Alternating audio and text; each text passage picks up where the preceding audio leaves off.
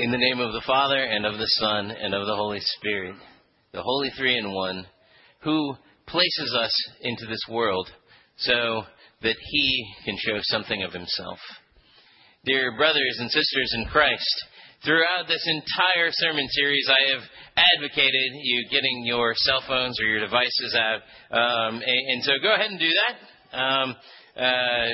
Definitely want you to get that out and pull up your camera, and definitely want you to do this. So if you do have one with you, or if you have your iPad with you, or whatever it is that you take pictures on, or whatever, get that thing out. And here's what I want you to do, and this is going to be integral for understanding the sermon. What I want you to do is just go crazy and take a picture with somebody else in it. So we did the selfie thing 1 week. The next week we did, okay, what was your last text? This week, take a picture with somebody. Go! You can get up even. Okay. Right. Oh, nope. I gotta switch. Okay. There we go. Okay, cheese. Cheese. There you go. All right.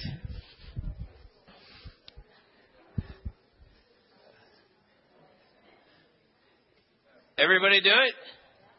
Good? Good? Now you have a picture. You will remember this Sunday forever. And feel free to post that to our Instagram account, which is University Lutheran _FSU, or to our Twitter account, which is FSU Lutheran, or you can just send it to me on Facebook. I'm Jay Winters, and then we'll make sure that it gets to the University Lutheran Facebook page, which you can also post it there. That is facebook.com/University Lutheran. And that wasn't just really an ad. I just really like to see all of these pictures. And so definitely do that. And the whole kind of thing today is all about this concept of a photobomb. And, you didn't really do a photobomb here, but it was close enough. Because a photobomb is essentially when you're taking a picture or taking a picture of someone else, or maybe of yourself, and something is happening in the background, and it just completely distracts from the picture. So maybe it's a very serious picture that you're going for, and there's a guy in a gorilla suit in the background. Or maybe you're going for a silly picture, and there's kind of some creepy guy who's kind of looks like he might do you harm in the background. And there's all of this, there's a whole bunch of just different photos that you can look at, all of these different photobombs. If you look, there's a Reddit list of photobombs. There is a entire Tumblr devoted to just photobombs. There's all of these different photobombs that you can look up on the web. And some of them are kind of funny, and some of them are, sort of sad in a way. And there's all sorts of these different things, but essentially what makes for a really good photobomb is that something is out of the ordinary in them.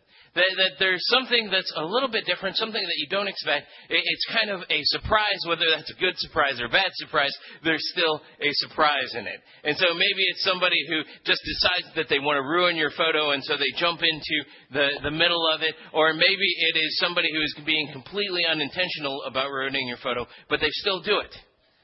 And they're still there, and you still go, oh, goodness, wait, what's going on there? Well, in some ways, this little kid in our gospel reading is totally photobombing the disciples. Because the disciples are walking along and they're talking, and Jesus has just said something really weird about eventually these people, they're going to kill me, and then I'm going to raise in 3 days. And the disciples, who have probably gotten used to Jesus with some cryptic language and some parables, have pretty much just written that off. Jesus says this stuff, and it just sort of seems like the disciples say, oh, okay, Jesus. And they're walking along the road. And as they're walking along the road, they're arguing about which one of them is the best disciple.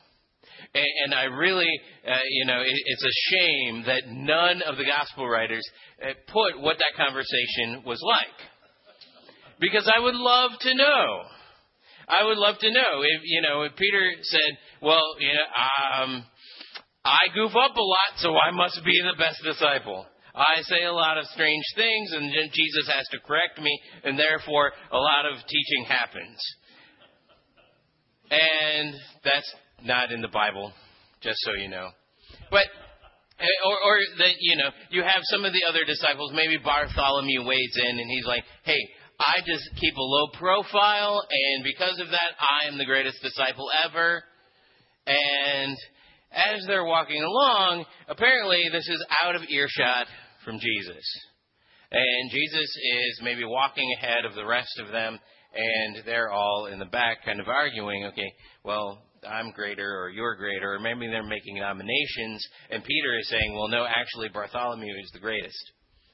And they're getting into these conversations about who's great. And then when they stop, Jesus says, hey, what were you guys talking about? You guys seem pretty animated back there. And they're all super quiet. Just like you are right now. And they don't say a word. But Jesus knows. And that's when Jesus says, well, if you want to be great, you have to be last of all and servant to all. And if you want to receive the kingdom of God, you have to be like this little child. And in that day, children were kind of ignored. I mean, today we ignore children, definitely. But they were even more ignored back then. It's a lot like when I was a little kid, we went to one of those like historical reenactment things like we have here at the San Luis Mission. And I remember I went there with my parents, and it was like an 1800s kind of a thing. And I remember we were walking along, and I said something, and this big, gruff man at this 1800s historical reenactment thing looked at me, pointed at me, and said, "Children should be seen and not heard." Well, that's a lot what it was like being a kid back in Jesus' time. You were supposed to be seen and not heard. You were supposed to just meld into the background of ordinary life. And then one day you would become an adult, and that's maybe when people would pay attention to you. Well, that sounds like a very weird existence in our world, because in our world, a lot of what we do is just about bringing attention to ourselves. A lot of what we do on our social media feeds, a lot of what we do on just in our life in general, the way that we dress, the way that we act, the way that we do this and don't do that, the choices that we make, a lot of times are all about bringing attention to ourselves.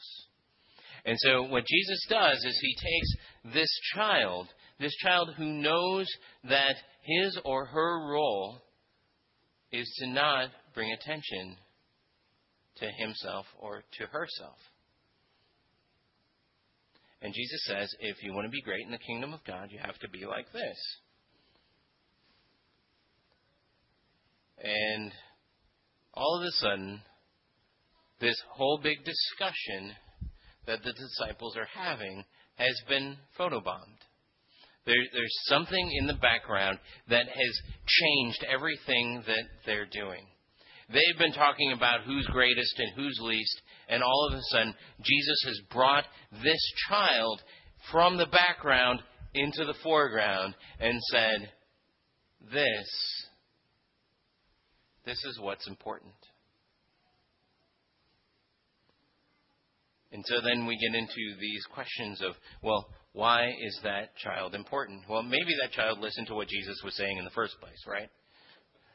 Maybe that child actually heard Jesus when he said, the Son of Man must be delivered over into the hands of men and then killed, and then he will rise again in 3 days.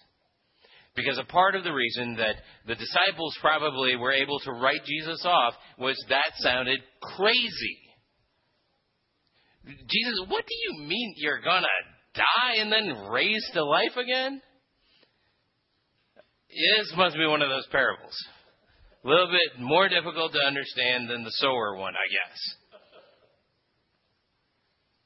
But the child could have very realistically taken that literally. Have you ever had that happen where you were kind of speaking metaphorically, or you were using an idiom or something like that, and all of a sudden a child asks you, well, how does that work out? You know, if you said, I have to go see a man about a horse, and the child said, take me with you, please. I want to see this horse. And then you had to get into that awkward process of, well, I didn't actually mean a horse. And then the kid said, well, why did you say that? And that's a part of what's going on here in this text, is that Jesus is calling us to this sort of sense of simplicity about what he says. And I think so often in the Christian church we can get away from some of that.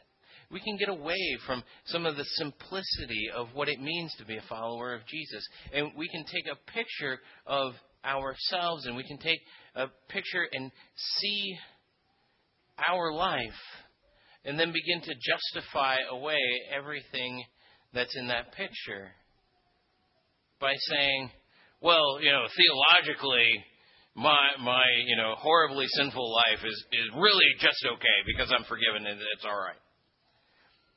But what Jesus is calling us to do is to actually believe what he's saying.